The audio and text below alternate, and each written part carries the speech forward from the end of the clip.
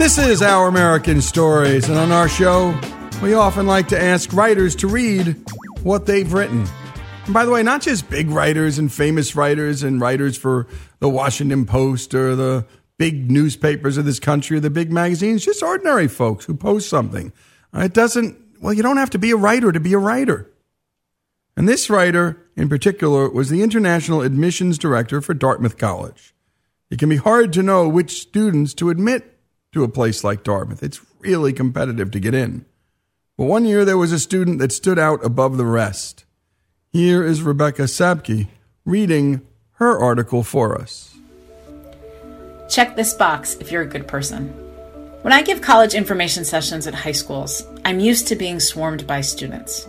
Usually, as soon as my lecture ends, they run up to me to hand me their resumes, fighting for my attention so that they could tell me about their internships or summer science programs.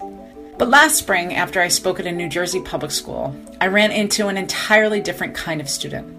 When the bell rang, I stuffed my leftover pamphlets into a bag and began to navigate the human tsunami that is a high school hallway at lunchtime. Just before I reached the parking lot, someone tapped me on the shoulder.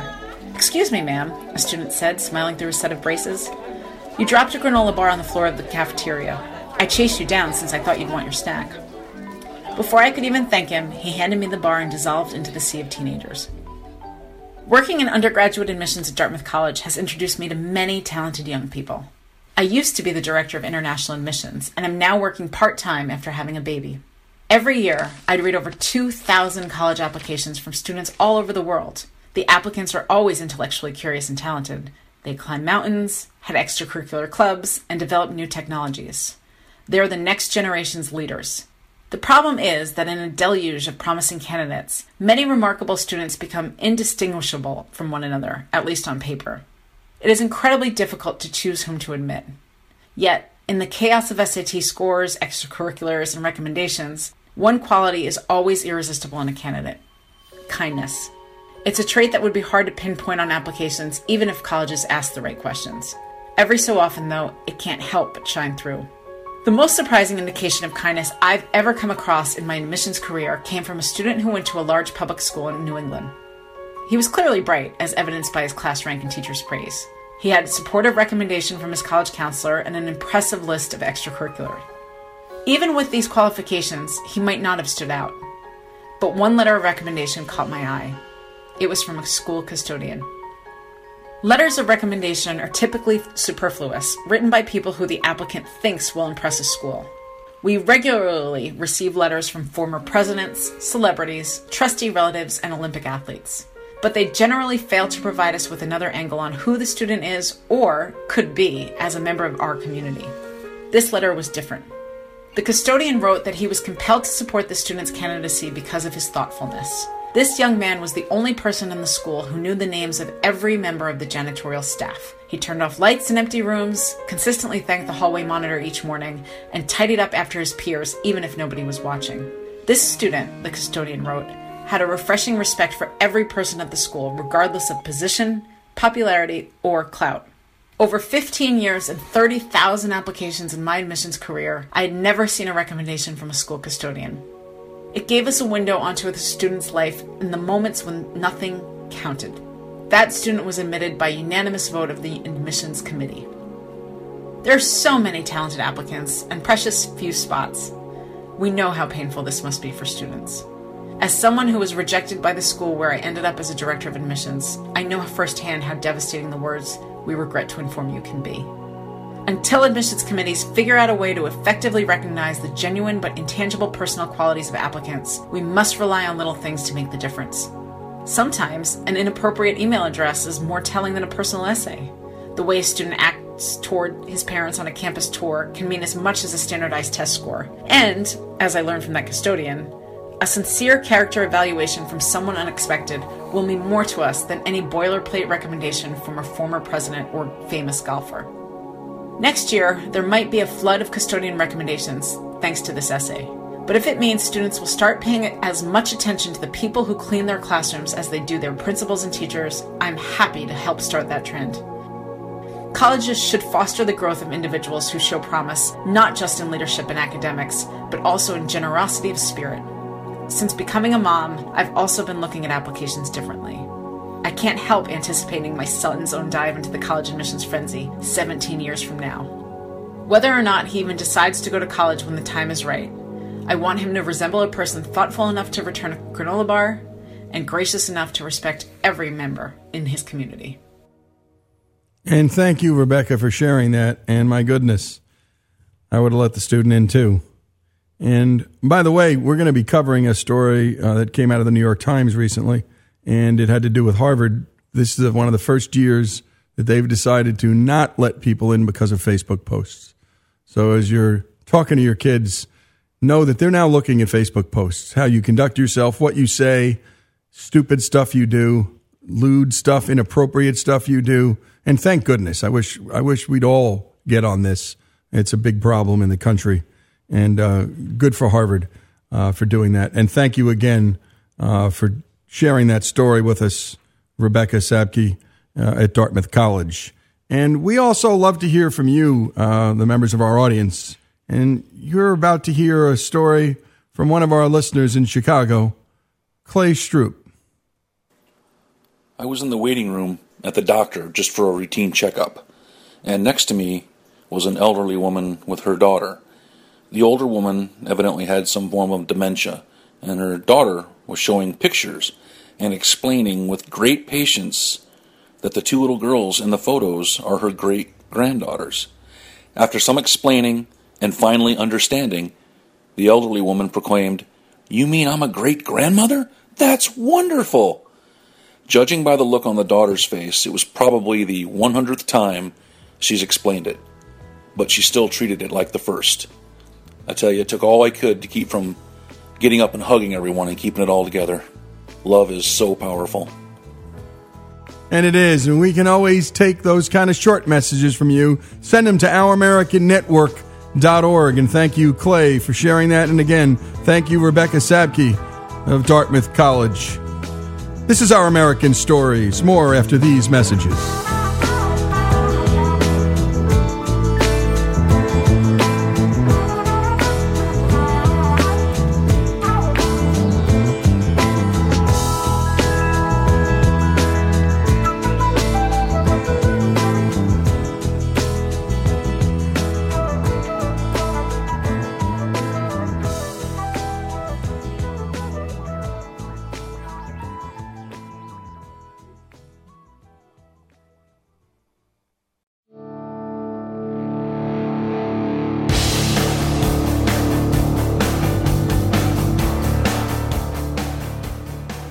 This is Our American Stories, and we tell stories about just about everything here on the show.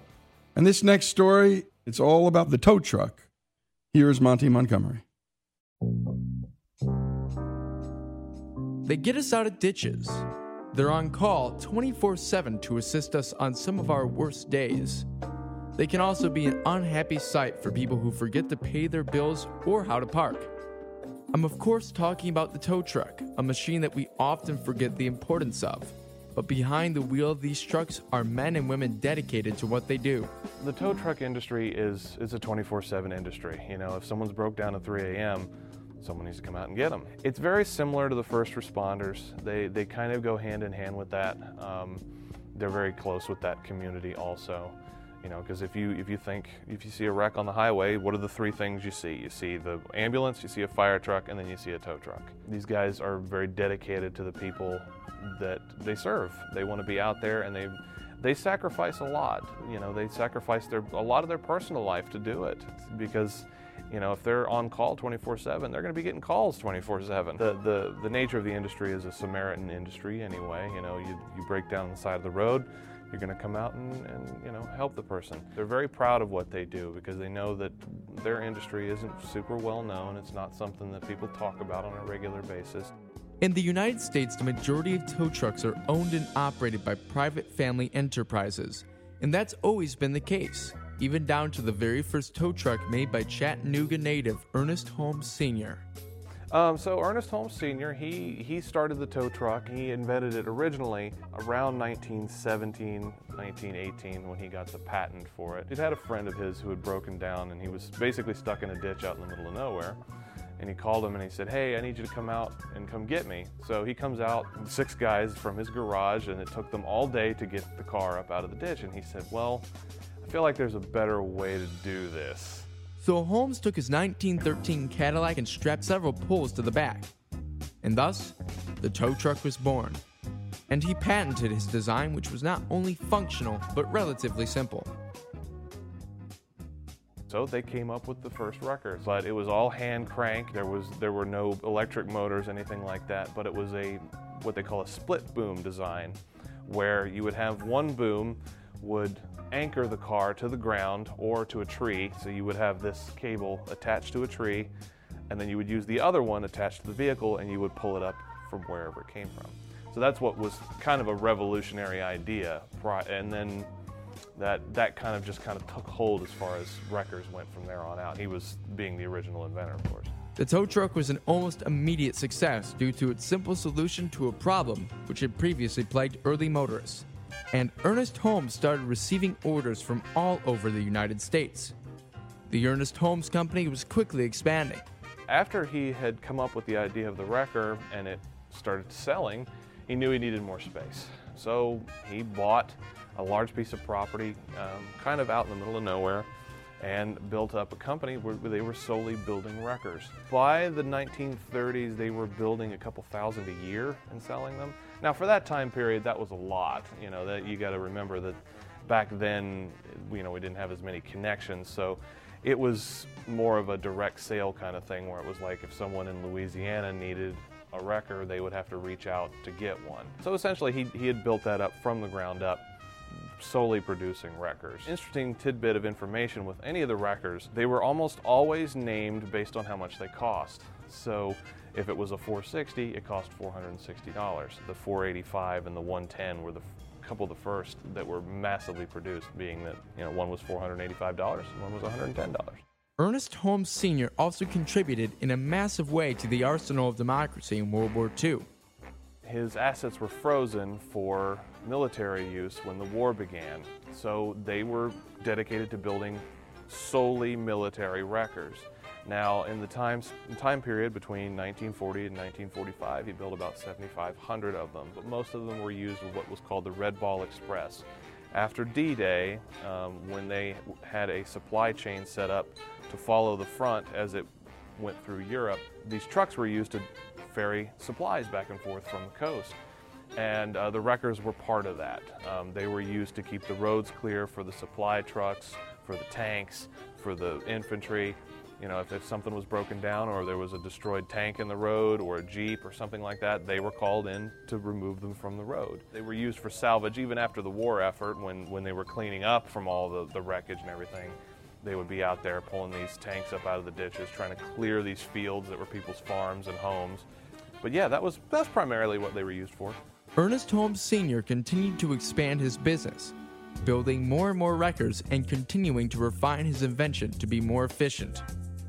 Holmes was also active in his community, though. He was extremely active in his Presbyterian church. He was a huge proponent for a lot of youth programs and that kind of thing. He was also extremely active in the local country club, the Chattanooga Country Club. He loved golf. He would spend pretty much all of his extra time playing golf, which kind of ended up being one of the reasons he was in very good health for a long time. Unfortunately for him, he had kind of a tragic death. He was a young man when he passed away. He had gone out and played golf that day. He came home, played a game of bridge with some friends, and by that evening he was just said to his wife, "Hey, I'm not feeling well." And in a few hours he was dead. The innovative company that Ernest Holmes had started would be passed on to his son Ernest Holmes Jr., who would continue to expand upon what his father had started. After his father passed away, the man that originally invented the tow truck, he took over, and he was responsible for a lot of the growth of the Holmes Company, because his father was only in business for about 40 years prior to that, and it was pre-war era, that kind of thing. He took it from that and made it into a modern entity, and they developed probably a good dozen more models worth of wreckers. They introduced the rail crane, which is one of the first basically a wrecker for trains. So he was the leader of the growth era for that brand. The company that Holmes Jr. took over would eventually break records too. Records that still stand today. In the late 70s, they had gone through a time period where they felt that they got very involved with the Indianapolis Speedway.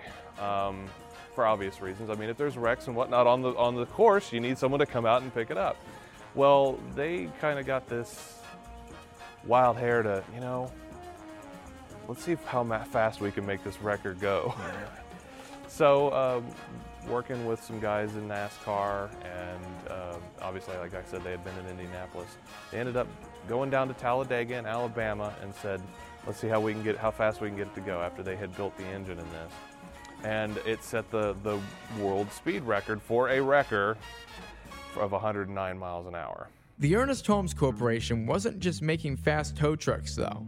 They were also presenting a business model based on fast service, just like the family-run garages on call 24/7 that they served. They had a very good reputation with the wrecking community, the tow truck industry, the people on the ground, the boots on the ground, because their priority was to make sure that you kept your business going. These guys, if your truck was broken down or your wrecker wasn't working, you weren't making money. So the Holmes Company at the time, their biggest focus was getting parts and service out to their people as quickly as possible. As soon as order came in, it was going back out the same day. And that was a big priority for them. And that's what really set them apart from the rest of the competition at the time. The Ernest Holmes Company would eventually be sold to the Dover Corporation in 1973 for $15 million. But that wasn't the end of the Holmes family being involved and innovating in the wrecker industry. Jerry Holmes, Ernest Holmes Jr.'s son, would be one of the first people to invest in the hydraulic wrecker. The Holmes family invested in a new idea and pioneered their own industry. It's easy to forget how important this oftentimes underappreciated invention is to millions of Americans. But tow trucks are truly the unsung heroes of the highway.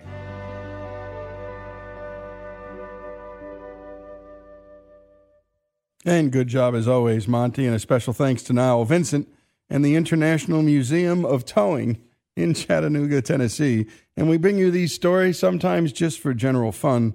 But remember, it's tinkerers that solve these problems. Guy sees a bunch of buddies with a truck on the road, a car stuck, and improvises. And go to our story on the Wright brothers, because you'll find the same kind of spirit. And David McCullough does a beautiful job telling that story about a couple of bicycle mechanics from Dayton, Ohio, who start to tinker with this idea of going to flight and solving a problem that governments and top scientists from around the world were trying to solve. But in the end, it was just two guys, two hobbyists, goofing off in Kitty Hawk and playing with wind tunnels that got it done. And go to ouramericannetwork.org to see the Wright brothers story. And this one just sort of reminded me of that same kind of spirit. The story of the tow truck here on Our American Stories.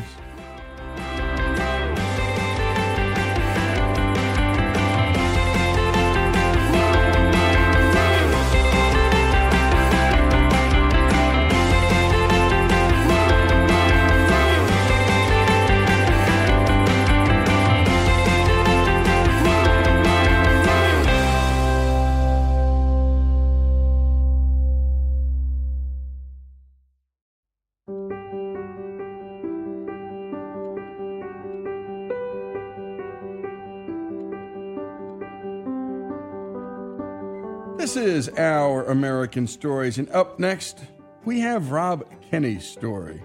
Rob's YouTube channel went viral when he started making videos on how to fix things around the house. His YouTube channel is called Dad, How Do I? But people are not just going to his channel to learn how to change a shower head. Rob has become everyone's internet dad.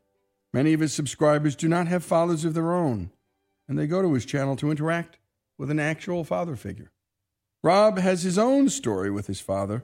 He was born in New Orleans and has 6 older siblings and 1 little sister. The family had moved to New Orleans from Wichita, Kansas. They moved away from all of their extended family, which ended up negatively affecting his mother. Here's Rob. he made the decision to move us to New Orleans with the space program.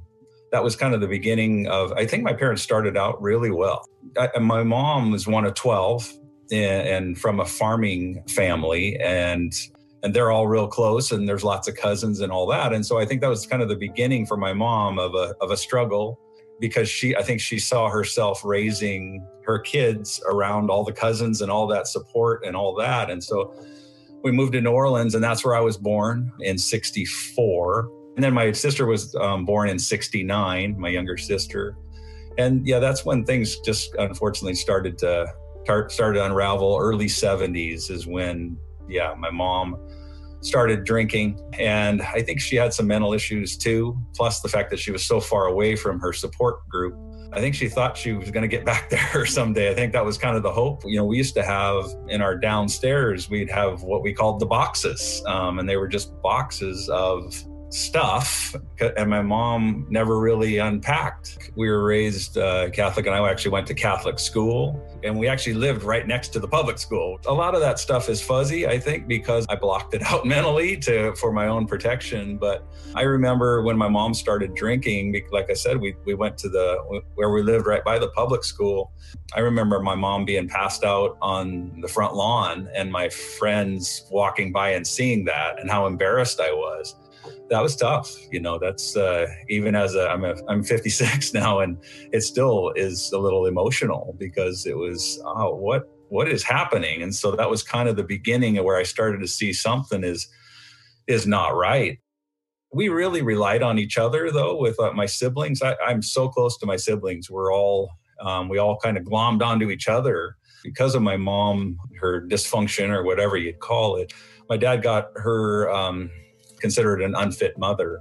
So he got custody of us, but he didn't really want us. I think he felt like it was the right thing to do to kind of give us some stability, but he really didn't give us the stability, because he met another woman and he would load us up with groceries. And so at the time it was my younger sister. So she was, 7, 8, and I was, 12, 13, 14. And then I have a brother that's 2 years older than me. And then I have another brother that's 3 years older than me.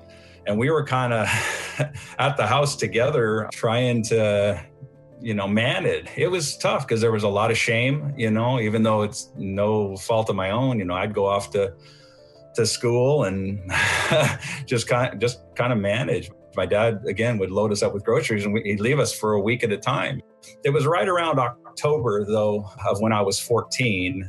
That's when he came home and just said, I'm done having kids. And he told the older siblings, either you take them or I'm going to put them in foster home. That was pretty devastating, because I heard that, as a 14-year-old, I'm like, what? Even though it was dysfunctional anyway, you knew something wasn't right. It was still not easy to hear, that you're being rejected by your dad. He did start out well. I have to give him credit. He started out well. He just didn't finish well. It was a hard time. I ended up living with my brother. Thankfully, he stepped up, my brother Rick, and we're real close to this day. Him and his wife took me in, and they were married in October. So it was right around that time, a lot of stuff happening. Him and his wife, he was 23, she was 24. They got married, and then a couple months later, I went to live with them in January. I moved into an 8x35 trailer. And so my heart goes out to him because my son is 25 now, and I can't imagine him having a 20 or a 14-year-old all of a sudden living with him, let alone with a new wife, right? And so my heart goes out to both of them. Rick and Karen are their names. And they stepped up big time for me. That was hard. It was hard on all of us. It was hard for me. I'm going through puberty, and I shared with my dad when I forgave him. I said, and I was kind of looking through him when I did, and I said, Dad, I was going through puberty. I was thinking I was a pervert. I had all these thoughts in my head thinking, what is going on? And that's when you left me. It's like, I don't think you quite understand the timing of everything was really hard for me. I struggled with it for a long time into my 20s, forgiving my dad. I referred to him in not good terms. My mom was an alcoholic. My dad was fill in the blank. I didn't have any respect for him. I felt like he traded us for this other woman. Yeah, so I really struggled with that. And then my wife and I met my wife at Boeing.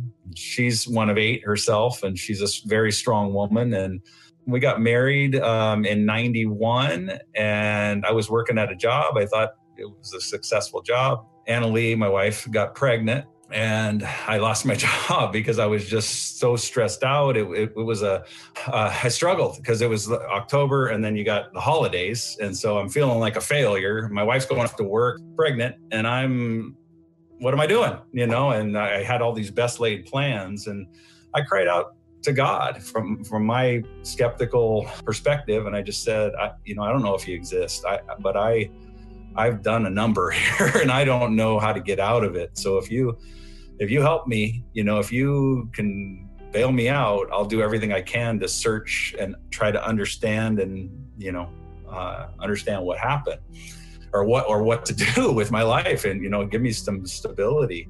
And then we also found out when we went to the doctor with my daughter that they tell you to take this alpha fetoprotein test. It's supposed to test for Down syndrome. So it came back positive. So we had to do an amniocentesis to actually draw the skin cells, I think, out is what they do. And they're able to tell whether the child's going to be Down syndrome. And again, you got to think of where my head was at the time. Now that wouldn't be, it wouldn't be any big deal. But where my head was selfishly thinking, oh, well, we're going to have to do something then. And our physician at the time too, I felt like she was a little calloused about it too. You're not prepared to bring a Down syndrome child into this world, like, okay, well, that's my baby though. And so I still was trying to process it all. So fast forward a little bit, you get into January, and then things started to fall into place. I still remember standing in the phone booth. This was before cell phones were a thing. Standing in the phone booth, talking to my wife and finding out that, yeah, our daughter was going to be, she's not Down syndrome. She's going to be fine.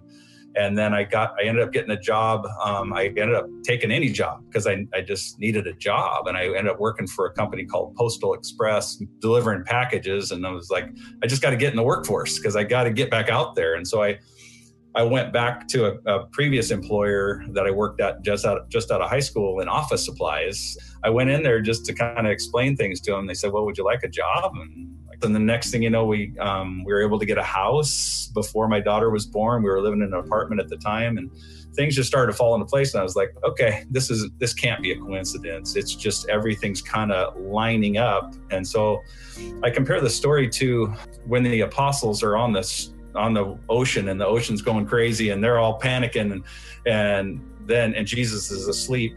And they go, hey, come out here. We're in this middle of this storm.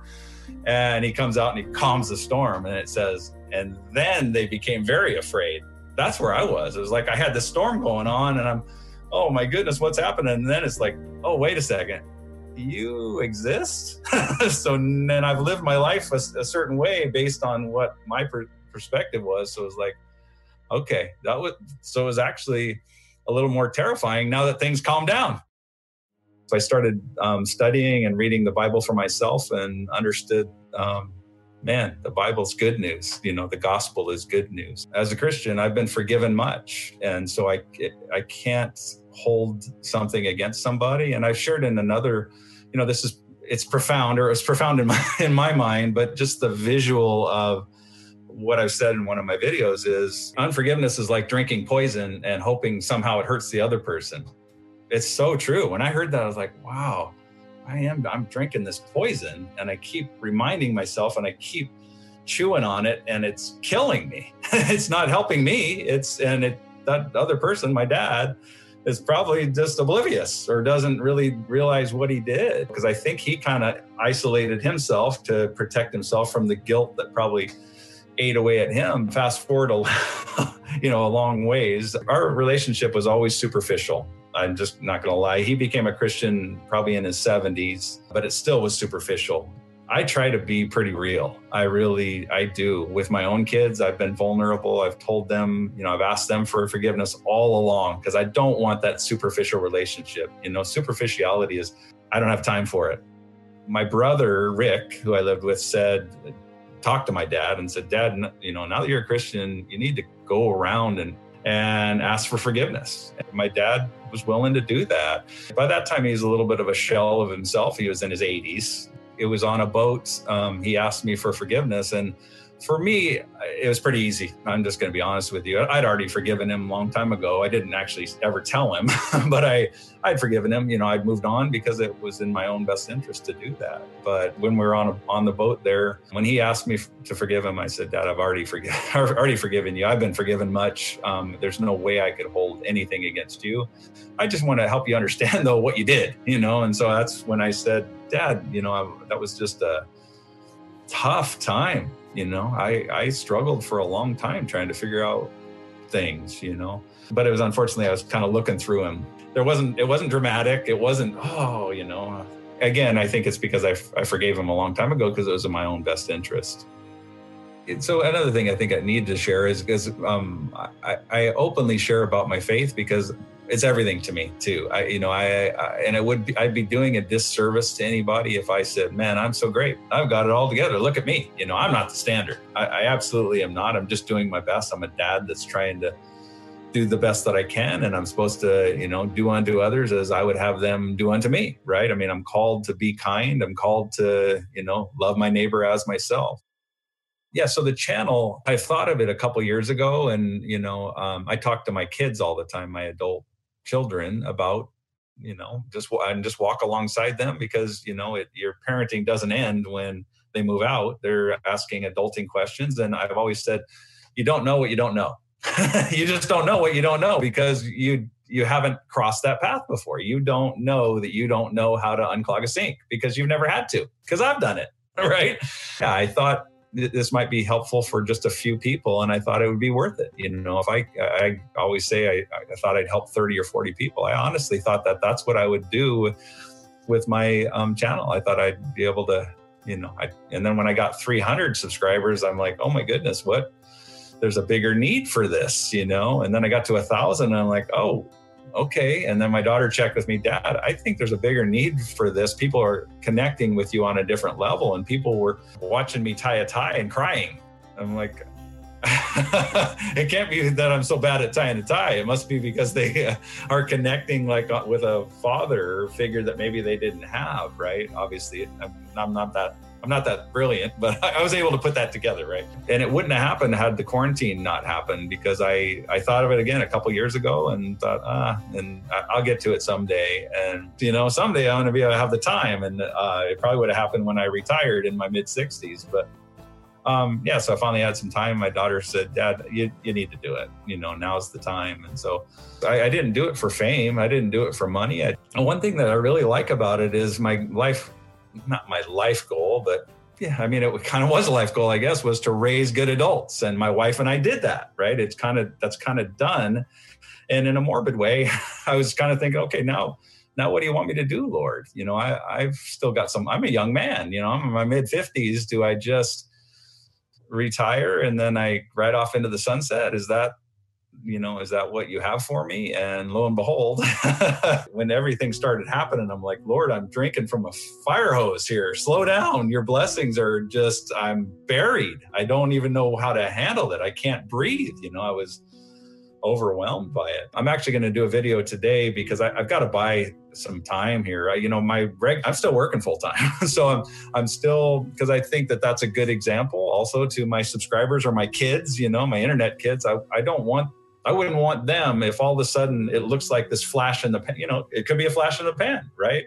It could be here today and then chew me up and spit me out and I'm gone next month, Yeah, and I've got a decent amount of content now. It's not extensive, but I think if I can slowly, my channel was built on kindness. We're trying to be good to each other and welcoming to anybody. I don't care who you are. Come on in and be empowered. And I love the community that's kind of built around it. I feel like it's no longer about me. It's about people wanting community and wanting to be supported. In the comments, you'll read some really heartbreaking stories, and I just don't have the bandwidth to reply to all of them. And I try to chime in, but I got to keep my sanity too. And I can get sucked in. I call it being sucked into the vortex because I'm like, oh my goodness, 2 hours have gone by and I'm reading the comments. I've got stuff I got to do. I've tried to keep it a safe place for anybody. You get trolls coming in and it's like, okay, I'm just going to hide you from my channel. I don't, we don't need that here. We're trying to promote kindness. I kind of feel like I'm along almost for the ride now. It's like I think if I took down the channel, that people would be pretty mad because they're relating to each other, not even necessarily watching my videos. They're commenting to each other. It's like, my views on I got all these subscribers, but I don't have a ton of views, which I understand though too, because it's a how-to. If you don't need to change your battery, why would you watch my how to change a battery? But other people are watching it just because the father-son connection. I had this guy last night say, yeah, I'm a electrical engineer and I work on cars and I'm just watching it for the father-son bonding moment. And so I actually had to come up with a mission statement because I wanted to be true to myself and true to my subscribers and, and stay on task, right? And part of that is I want to encourage other dads that maybe have gotten off track because I see it in the comments. I see that, oh, my dad's there and he's been a provider, but we don't have any kind of connection. And so I'm like, I want to encourage dads if you've gotten off track. And I said, when you hold your baby, I'd like to think for the most part, this is the experience. I know for me it was. When I held my daughter, I was like, oh, I'm going to do anything and everything I can for you.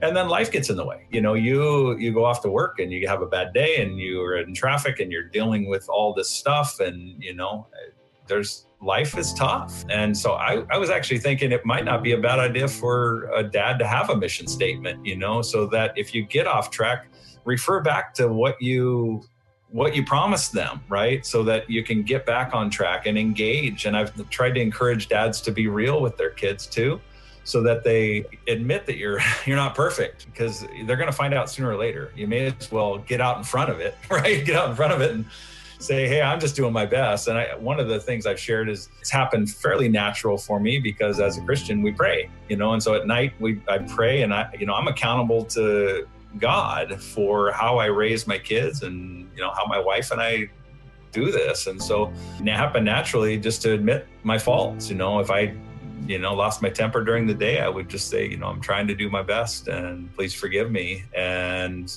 kids are quick to forgive. They really are. If you try to keep this facade up of that you've got it all figured out, you're setting yourself up for a rebellion and that sort of thing. I tried to walk alongside my kids and I didn't. Again, I'm not perfect by any means. And on my channel, that's something I'm also I get a little nervous about because they call me Mr. Rogers. I'm like, Mr. Rogers, and Mr. Rogers would admit that he's not perfect either, but he kind of symbolizes this ideal father. But unfortunately, people can project that onto you like you're, and they set a standard that nobody can live up to. Because, if you spend any time with me, I'm a pretty normal guy. I don't, I'll have a beer. I'm not the, I'm not the standard. Please don't aim at me. Do better than me. And I've shared that with my kids too. I wanted you to stand on my shoulders so you can go further than me. Don't settle for me. And you've been listening to Rob Kenny and his YouTube channel, Dad, How Do I? And great job, as always, to Faith for putting the piece together and to Stan for getting the interview done. And my goodness, unforgiveness comes up again and again in so many of our stories. And what Rob said was unforgiveness is like drinking a poison and hoping it hurts the other person.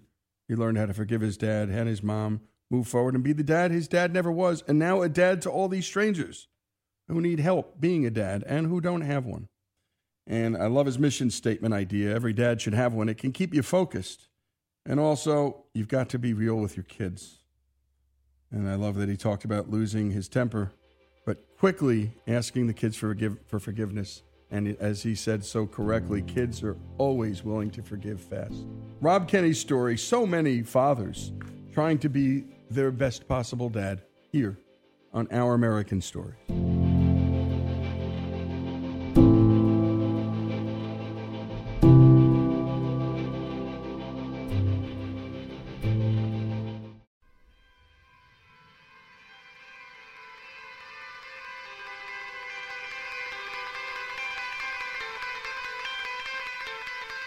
This is Lee Habib, and this is Our American Stories, and we tell stories about everything here on this show, from the arts to sports, and from business to history, and everything in between, including your stories. Send them to OurAmericanNetwork.org. They're some of our favorites. And now it's time for our regular series, The Backstory, about the names and brands that we all know, but whose backstories we don't. Our own Alex Cortez brings us today's story. My cousin Paul used to like to say that we're in the business of defending the world from bland food, Want to take a guess what this guy's product is? Well, I'm not going to tell you yet, but I'll tell you this. Its origin dates far back before this guy was a twinkle in his mama's eye, and with another guy named Edmund. Great-great-grandfather was born in Hagerstown, Maryland in 1815. And we don't know a lot about his young life, but we know that he had found his way to New Orleans by the early 1840s, and he became a banker. He was a successful banker, and he ended up buying 5 branches of the Bank of Louisiana from the bank and becoming an independent banker. And as he traveled around to his various branches, he became friends with Daniel Avery, who was here at Avery Island. The very same island about 2.5 hours outside of New Orleans, where I interviewed this guy. And when Daniel Avery's daughter, Mary Eliza, turned 20, his 40-year-old friend announced to him that he was actually secretly in love with Mary Eliza and wanted to marry her. It didn't go over too well, but because Edmund had been a bachelor, he'd never been married. Mary Eliza imposed on her father and got him to agree to let her marry Edmund. So they married just before the Civil War. But he lost everything in the war. His banks were gone, he was destitute, and he was forced to live here at Avery Island in his father-in-law's home. And it's rumored that about the same time, an unknown man walked up to Edmund one day, handed him some seeds, and simply told him, "Try these. This is a very hot pepper." And so he did, supposedly. He definitely did plant some unknown seeds around then, believed to be from Mexico or Central America. But then he was forced to flee that land too. And this pepper plant was probably about the last thing on his mind. They discovered that the reason Avery Island is pushed up through the marsh is there's a giant mountain of salt underneath it. Well, at that point, salt was a valuable commodity. I mean, it was huge to preserve food, and it was being blockaded from the south. So they sent in groups from the various states around the Confederacy to mine the salt. And as soon as the Union realized that there was a source for salt, they sent in a troop to occupy Avery Island and prevent the mining of the salt. So the family left Avery Island during the Civil War. When they came back at the end of the Civil War, Edmund's diary tells us he found one of his pepper plants growing at the side of the chicken coop. And every plant we plant today comes from that plant. And this pepper's product? The world now knows as McElhaney's Tabasco. This red wonder of the world that prevents blandness from ever thinking about entering our day. And Tony Simmons, who we've been hearing from, is the former CEO of McElhaney's and a member of the family. And their family's hot sauce brand is so legendary that many of us don't dare utter the word hot sauce without even thinking about it. We use their trademark instead, Tabasco. We're not actually sure why he named it Tabasco. There's stories, but we don't know for certain why he settled on the name Tabasco. The sauce with a mysterious name from the mysterious seed became synonymous with the category. We employ a doctor of history, Dr. Shane Bernard, our historian, and he does a really good job of trying to keep the truth and the family stories separated. And he cannot find any primary source evidence that tells us where he actually got the seeds. The mysteries remain. Nevertheless, Edmund McElhaney began this thing called Tabasco with only he and his plate of food in mind. he was making Tabasco for himself, and his family encouraged him as he would travel to New Orleans to try to find work to take product and sell it. So he did. And by 1868, it had become enough of a commercial success that he decided it made sense to start the company. So in 1868, he started McElhaney Company. So we're celebrating our 150th year in business as a family company. But it started as a cottage industry. You know, it started just making it in a spare building close to the family residence here on Avery Island. An island that the McElhaney family now 100% owns, but whose product goes far out from it, even in those early days. Well, we know it was traveling around the world because we have a letter in our archives from an English soldier who was serving in India in the 1880s. And he wrote a letter to his mother in the UK telling her that he had just had this wonderful product made in America called Tabasco. And if she could find some in the grocery, would she buy it and send him some? And by the way, she might want to buy some for herself as well. So we know we were making our way around the world by the 1880s. And now we ship to over 185 countries, and we bottle in 22 languages and dialects, and we do all that here at Avery Island. Every bottle of Tabasco in the world is made here at Avery Island. And you're listening to Tony Simmons, the former CEO of McElhaney's Tabasco. And it's a fifth-generation family business. We love these stories. The Steinway story is so similar in so many ways. And we love featuring these businesses that get passed down from generation to generation. 1868, they started, or he started. And it was 150 years later that we're still talking about a product that gets shipped to 185 countries and in 22 languages. When we come back, more of the backstory of McElhaney's Tabasco with former CEO Tony Simmons here on Our American Story.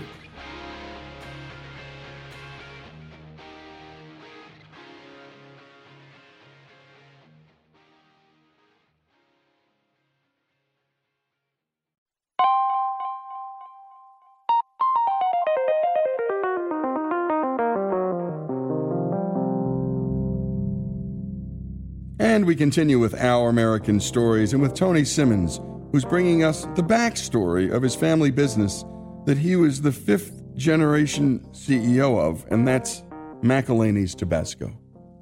Let's get back to Tony on how they make this Tabasco thing. About 6 weeks ago, we started planting seeds in our greenhouse. Mid-April, we'll transplant those little plants to our fields here on Avery Island, and we'll grow them out all summer. In the fall, depending on how much sun we get, how much rain we get, sometime between mid-August and the end of September, we'll harvest peppers. And we pick certain plants to harvest just for the seeds. And then we take those seeds and we send them to our growers in Central and South America. Most of them are small farmers, like in Honduras. I think we got about 400 small farmers growing for us. We're actually growing in Central America, South America, and Africa. And the main reason is we think the pepper actually came from Central America, probably from the Andes or the Amazon Valley somewhere, Colombia, Peru. When you look at our pepper plant, you'll see green pepper, you'll see yellow pepper, you'll see orange pepper, red pepper, and bright red pepper. The only way I have to control the color of the product is only to pick the reddest, ripest pepper. So you go back through the fields over and over and over again, only picking the reddest, ripest pepper and leaving the rest of the pepper on the bush. So it's a very labor-intensive process to pick Tabasco peppers, and so far we haven't been successful with creating a mechanical harvester that's commercially viable. We're close, and we're working on it. We've been working on it for a number of years, but at this point, all Tabasco pepper still needs to be picked by hand. They grind the peppers into a mash, and then they ship those ground up peppers back to us, and we put them in oak barrels, and we age that pepper for up to 3 years. And then we make Tabasco with it by mixing a certain amount of mash with vinegar in 2,000-gallon mixing tanks. And then when we drain it, we strain most of the pepper solids out, and then we make a final product. So from the time we plant a seed here on Avery Island to grow seed pepper for our growers, until the time we put it in the bottle and ship it, it's about a 5-year process for us to make Tabasco. And unlike a lot of CEOs, the process is so important to Tony that he makes it a priority to personally be a part of it every day that he possibly can. At 9 o'clock in the morning, if I'm here, I go down to the blending area, and they'll have up to 96 barrels of mash out for me to look at. If I'm not there by 9:15, they can start doing the processing to mix it, because they don't know what my schedule is. So they don't know when I'm on the island and when I'm not on the island. So they have to assume every day I'm going to be there, but I travel, so I can't be there every morning. Now, we have quality control people that check as well. Every batch gets checked.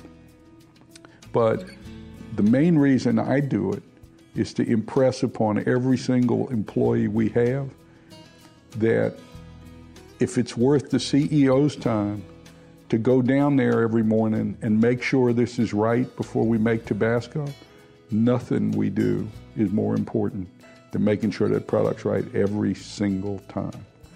Every time. It's got to be right, you know. And that's the main reason I do it, not because my guys don't know how to check it. It's very rare for me to reject a barrel of mash. As a matter of fact, in the last year, I think I've rejected 1 barrel of mash. And I was kind of surprised that they put it out, really, you know, because it just smelled terrible. I mean, we're not making Tabasco with this. Tony had the tall task of protecting a family legacy against the huge headwinds that family businesses face. 70% of family-owned businesses fail in the second generation, and by the third generation, 88% will have failed. Fourth generation is, they say, probably between 2 and 4%. We'll survive a fourth generation. McElhaney's is in its 5th generation. There's no statistics for that. They might be too small to measure. So how do they keep keeping it alive and growing it? It starts with remembering the big shoes they have to fill. You've heard about the patriarch Edmund. Just wait until you meet his son. John was the eldest son, and when Edmund McElhaney died in 1890, John took over the company, but he resigned in 1898 so he could join Theodore Roosevelt and become a Rough Rider, which he did. The Rough Riders fought in Cuba's War of Independence from Spain, with then Assistant Secretary of the Navy Theodore Roosevelt as their second in command. This all-volunteer cavalry was made up of all sorts, from cowboys to college athletes, ranchers, miners, and a man who made Tabasco for a living. And actually rose to being a lieutenant in the Rough Riders, and he remained lifelong friends with Theodore Roosevelt. But when he left in 1898, E.A. McElhaney, his younger brother, was just returning from Point Barrow, Alaska, and took over as president of the company. E.A. McElhaney was an Arctic explorer, was very much of a conservationist, a botanist. In 1895, he recognized that the snowy egret was being hunted to extinction, and he went out around the marshes of Avery Island and he captured 7 or 8 snowy egrets. He built an aviary for them. A large enclosed space where they could live and breed safely. And then let them breed their young and hatch out, and when the young were old enough to fly and to migrate, he let them go. And we get thousands and thousands of snowy egrets that come back to Avery Island every year to nest from those original birds that EA caught. They came back because they were able to hatch their young here and do it safely. And then EA actually created a bird sanctuary. This was one of the first bird sanctuaries in the United States. So the birds were protected. They couldn't be hunted here as long as they could get themselves onto Avery Island. But a lot of our approach to how we take care of Avery Island comes from EA. He was a conservationist before anybody knew what a conservationist was. And people kind of wonder about it a little bit because he was so interested in birds and protecting birds and helping wildlife, but he also liked to hunt. He has some ponds he built just to the north of Avery Island that we still shoot ducks on today. When he built those ponds, there were no limits. But if EA invited you to hunt on his ponds with him, you could shoot all the ducks you wanted to shoot with one box of shells. You could take 25 shells with you, and however many ducks you could kill with your 25 shells, that was your limit. And he was doing that when there was no limit, just as his concept of conservation in hunting. So in some ways he was way ahead of his time, and he instilled in us the concept of don't waste. Be conservative in everything you do because your resources are limited and you need to make sure you pay attention. So as we harvested the resources that were available to us on Avery Island, our motto, our approach has always been, if you're going to do something that disrupts this environment, we want you to put it back as close as possible that it can be put back at the end, to leave the land as good or better than you found it. You know, when conservation and sustainability became a big corporate initiative, we didn't really have to make it a corporate initiative. It's been a corporate initiative here for over 100 years. And just wait until you meet EA's nephew. Next segment. John's son, Walter, who was a member of the United States Marine Corps Reserve and had served in the Pacific in the Second World War, took over the company. And Walter had received a Navy Cross, a Silver Star, and a Purple Heart at Guadalcanal. And you've been listening to Tony Simmons, former CEO of McElhaney's Tabasco. You're listening to the backstory. And my goodness, what he was saying about intergenerational family businesses is so true. 70% fail in the second generation, 88 in the third, and 95 plus fail in the fourth. And this is a fifth generation family business and continuing to thrive. The remarkable story. The backstory continues. The McElhaney Tabasco story continues too, here on Our American Story.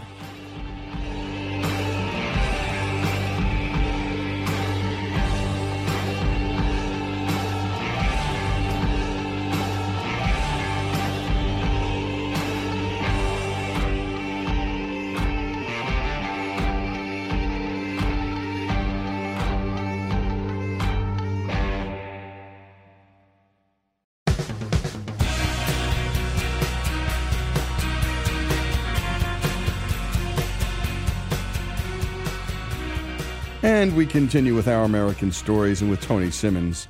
And he's the former CEO of McElhaney's Tabasco. And we're bringing you the backstory of this remarkable company and a product we all know and we all use. Let's get back to Tony on their fourth family member to run the company, Walter McElhaney. Walter, when I was a boy, at his fireplace had a helmet next to it. And that helmet had a dent in it.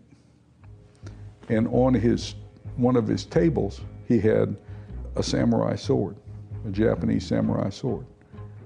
And he told us that when he was on Guadalcanal, for the infamous battle with the Japanese there in World War II, he was coming up over a ridge, and he surprised a Japanese squad.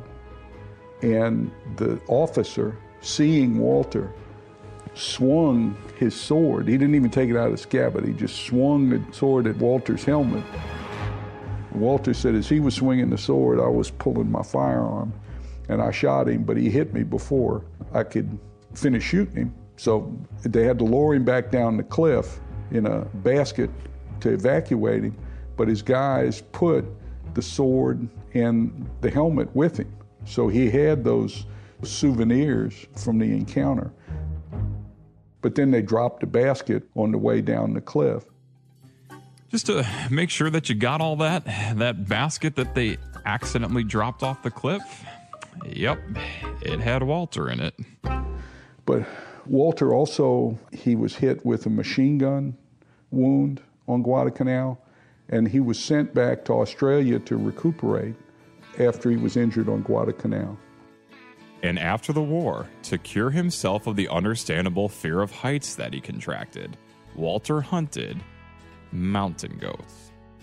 He used to tell the story that his orders, when he was discharged from the hospital in Australia, his orders were to return to the United States, but he didn't want to go back to the United States. He wanted to go back to his squad, and he told a story about how he hopscotched his way back to his unit, and when he got back to his unit and reported into his CO said, "Give me your orders." And he said, "I lost them." And he said, "No, you didn't. Give me your orders." And he said, when he handed him his orders, he said, "The orders say you're supposed to go back to the United States. You're not supposed to be here." And he said, "I don't want to go back to the United States. I want to fight." And anyway, he ended up getting to go back to his unit. He was a pretty amazing man. And when Walter was in the foreign country of Australia, he did get to see someone who wasn't so foreign. He greets his godmother, First Lady Eleanor Roosevelt, on her goodwill tour to Australia in September of 1943. Theodore Roosevelt was actually Walter's brother Jack's godfather. And this intertwining of familial and national histories has led to a deep appreciation of Theodore Roosevelt in Tony, and especially for his speech, "The Man in the Arena." It's a wonderful thing. That's right. It's not the critic who counts, you know. It's just one of the greatest quotes ever. It's just, you know where he made that speech, don't you? He gave that speech at the Sorbonne in France because he was very concerned about elitism, that people may look down on the working man. And Tony proceeded to read the most famous passage of this speech. It's not the critic who counts, not the man who points out how the strong man stumbles or whether the doer of deeds could have done them better. The credit belongs to the man who is actually in the arena, whose face is marred by dust and sweat and blood, who strives valiantly, who errs, who comes short again and again, because there is no effort without error and shortcoming, but who does actually strive to do the deeds, who knows great enthusiasms, the great devotion, who spends himself in a worthy cause, who at the best knows in the end the triumph of high achievement, and at the worst, if he fails, at least fails while daring greatly, so that his place shall never be with those cold and timid souls who neither know victory nor defeat. I got a framed copy of it, Alex. You know, I do. Oh, man, you're almost crying. Oh, I'm telling you, it's just, tear you up thinking about what the man did. I mean, he's just amazing. You know, he also, we have copies of his correspondence to John McElhenney to go on the bear hunt in Mississippi or Arkansas. And John actually attended that hunt. And they couldn't find a bear for the president to shoot, so they tied a bear to the tree. They found a sickly bear, tied it, and they went and got the president, brought him over so he could kill the bear, and he refused to kill a bear. And when the press got that story, they named it Teddy's Bear, and that's where the teddy bear came from. Now, you probably didn't expect to learn that in a story about Tabasco sauce. Now did you? And closer to home, Tony was very blessed that this Uncle Walter was very much a part of his life. Walter stayed in the Marine Corps Reserve. He retired as a brigadier general, and I can tell you from knowing him very well as a young boy, he really liked being referred to as General McElhinney. He liked that a lot. But Walter was a great man. He was a lot of fun, and he used to invite his young cousins like me to stay with him in the summer. It was great. I mean, you had a formal dinner every night. You sat, I was part of what I would call the people who take their shower when they come home from work, not before they go to work, because I was working either for my grandmother or working for McElhinney Company in the summer. So when I'd get off in the afternoon, I'd go home and clean up because I had to be dressed for dinner. Now, we didn't wear a tie, but I had to wear, a clean shirt after working in the field. So, but every night, except on the weekends, but for each of the weeknights, when I was a boy in the 60s, at 6 o'clock, Walter's butler, Mr. Willie, would announce dinner, and he and I would walk in, and he'd sit at one end of the table, and I'd sit at the other end of the table, and Mr. Willie would serve us dinner. I mean, it was very old school, but that was Walter.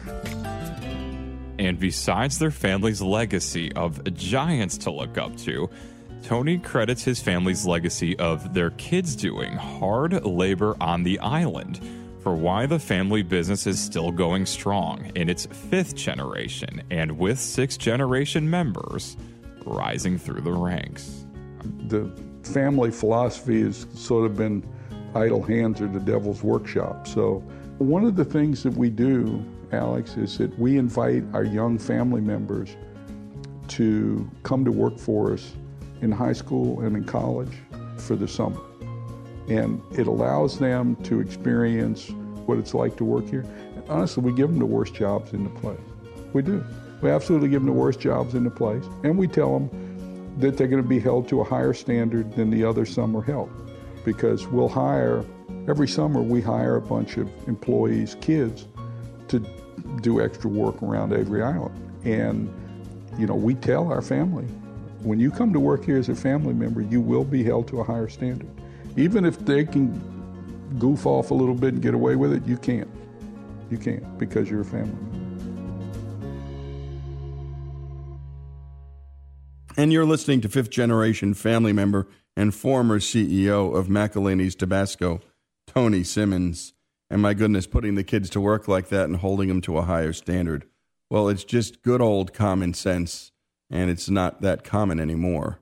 It's hard enough to find people getting their kids working at the age of 14 or 15 or 16 these days. But to make them work, make them do the worst jobs, and then hold them to a higher standard, well, boy, you'd just be, maybe you'd have the Division of Youth and Services sicked after you today. When we come back, more of the remarkable story of the McElhinney Tabasco family business, 5th generation, still going strong, still making bland food taste great. The backstory continues here on Our American Stories.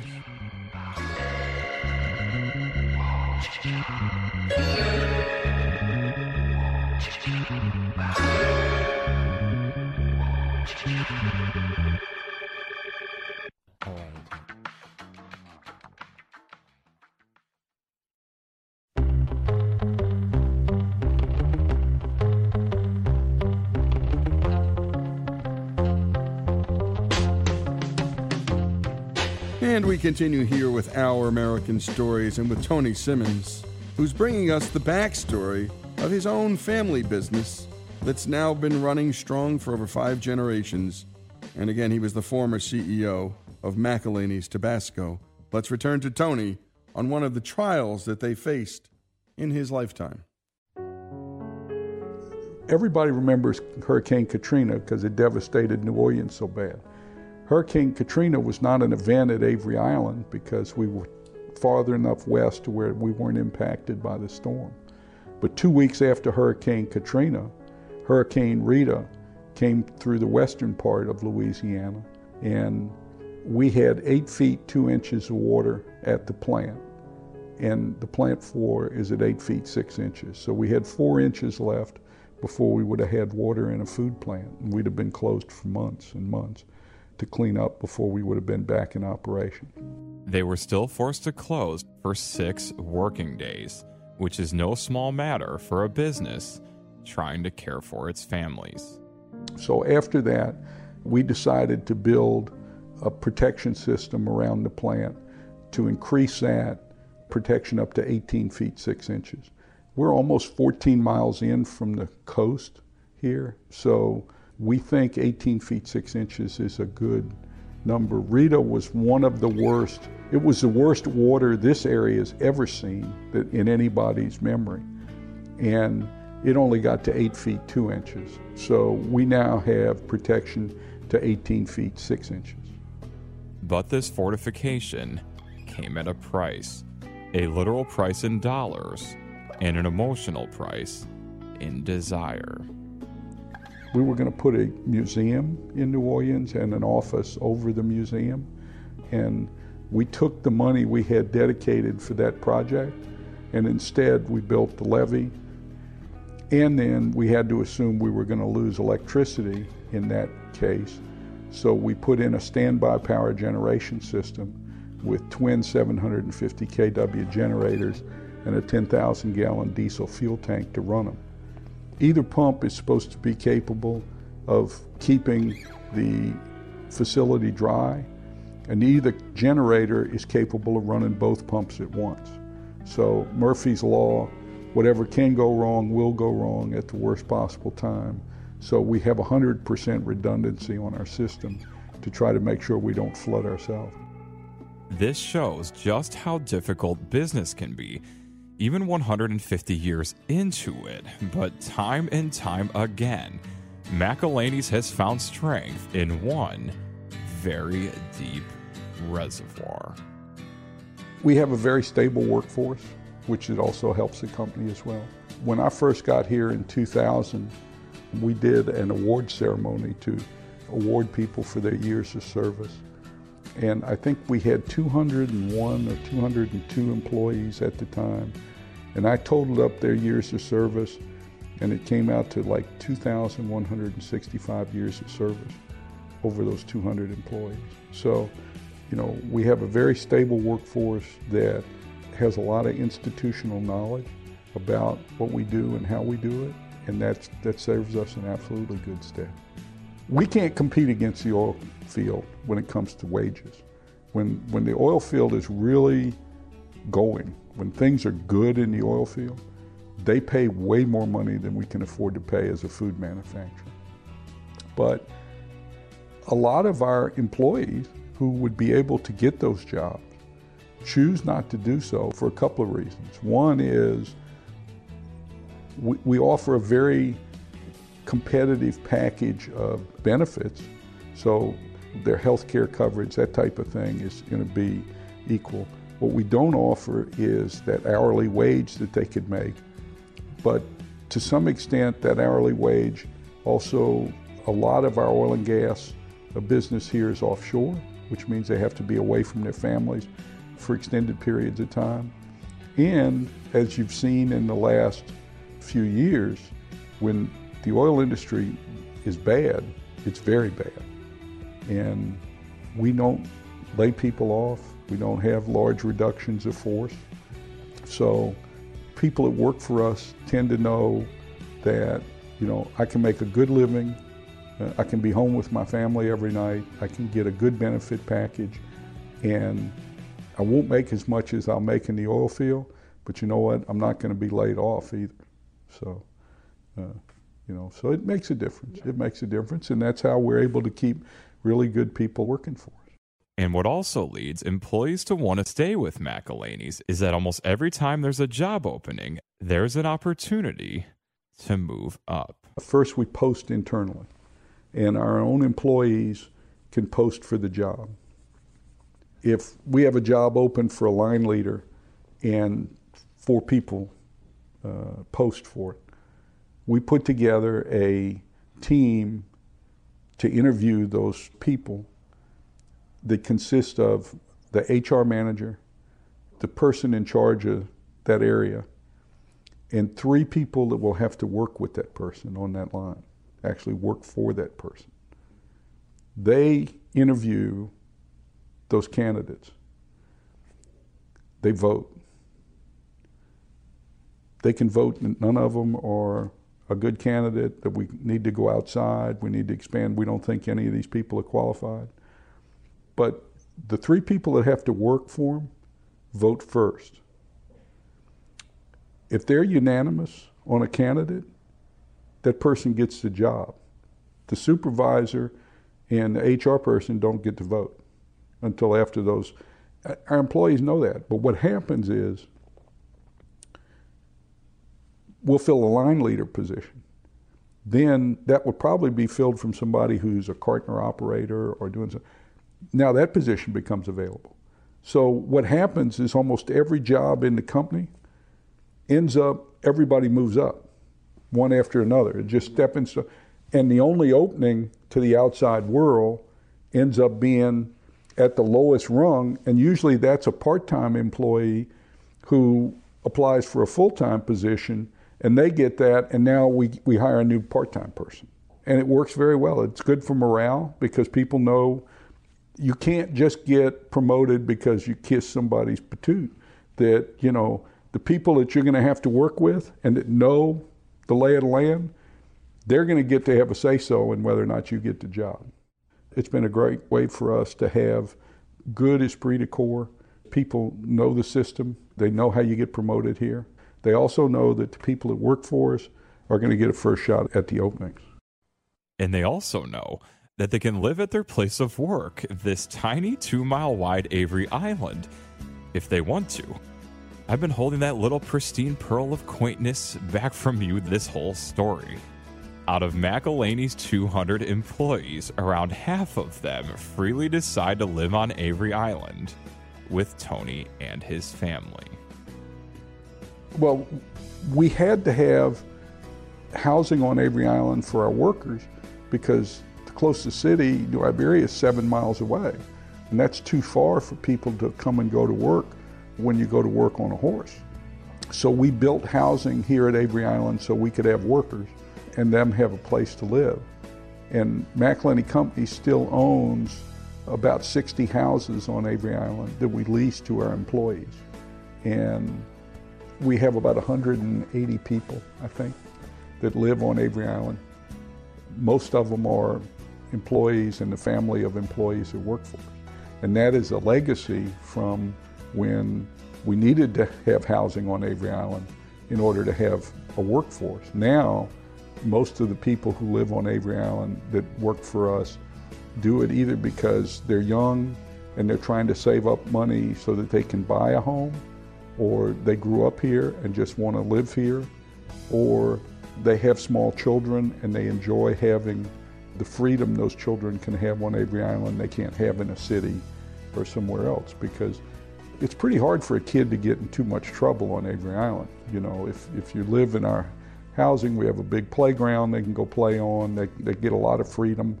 There's a little store. Everybody knows each other. Everybody knows who everybody's kids are.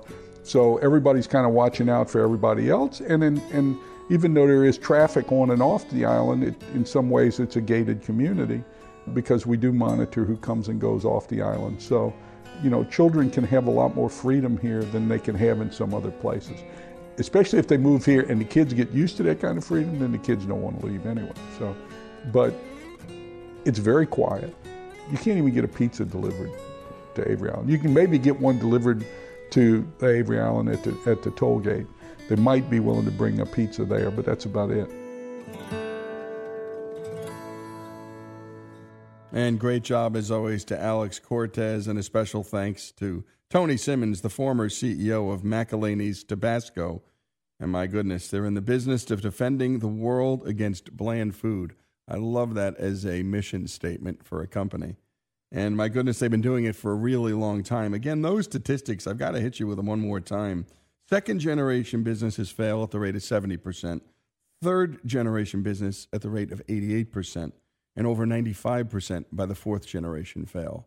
And these guys, these folks at McElhaney, fifth generation, going strong and still changing the world and changing our palates. By the way, if you have a local family business story around your country that's multi-generational, please send them our way. OurAmericanNetwork.org is where you can send them. In times of stress, when small businesses are under assault through tough economic times, you can sort of feel and understand, A, how hard it is to get a business going, and the catastrophe it is when one of these businesses closes. The lives, the families, yeah, the product too, but the world can live without a product.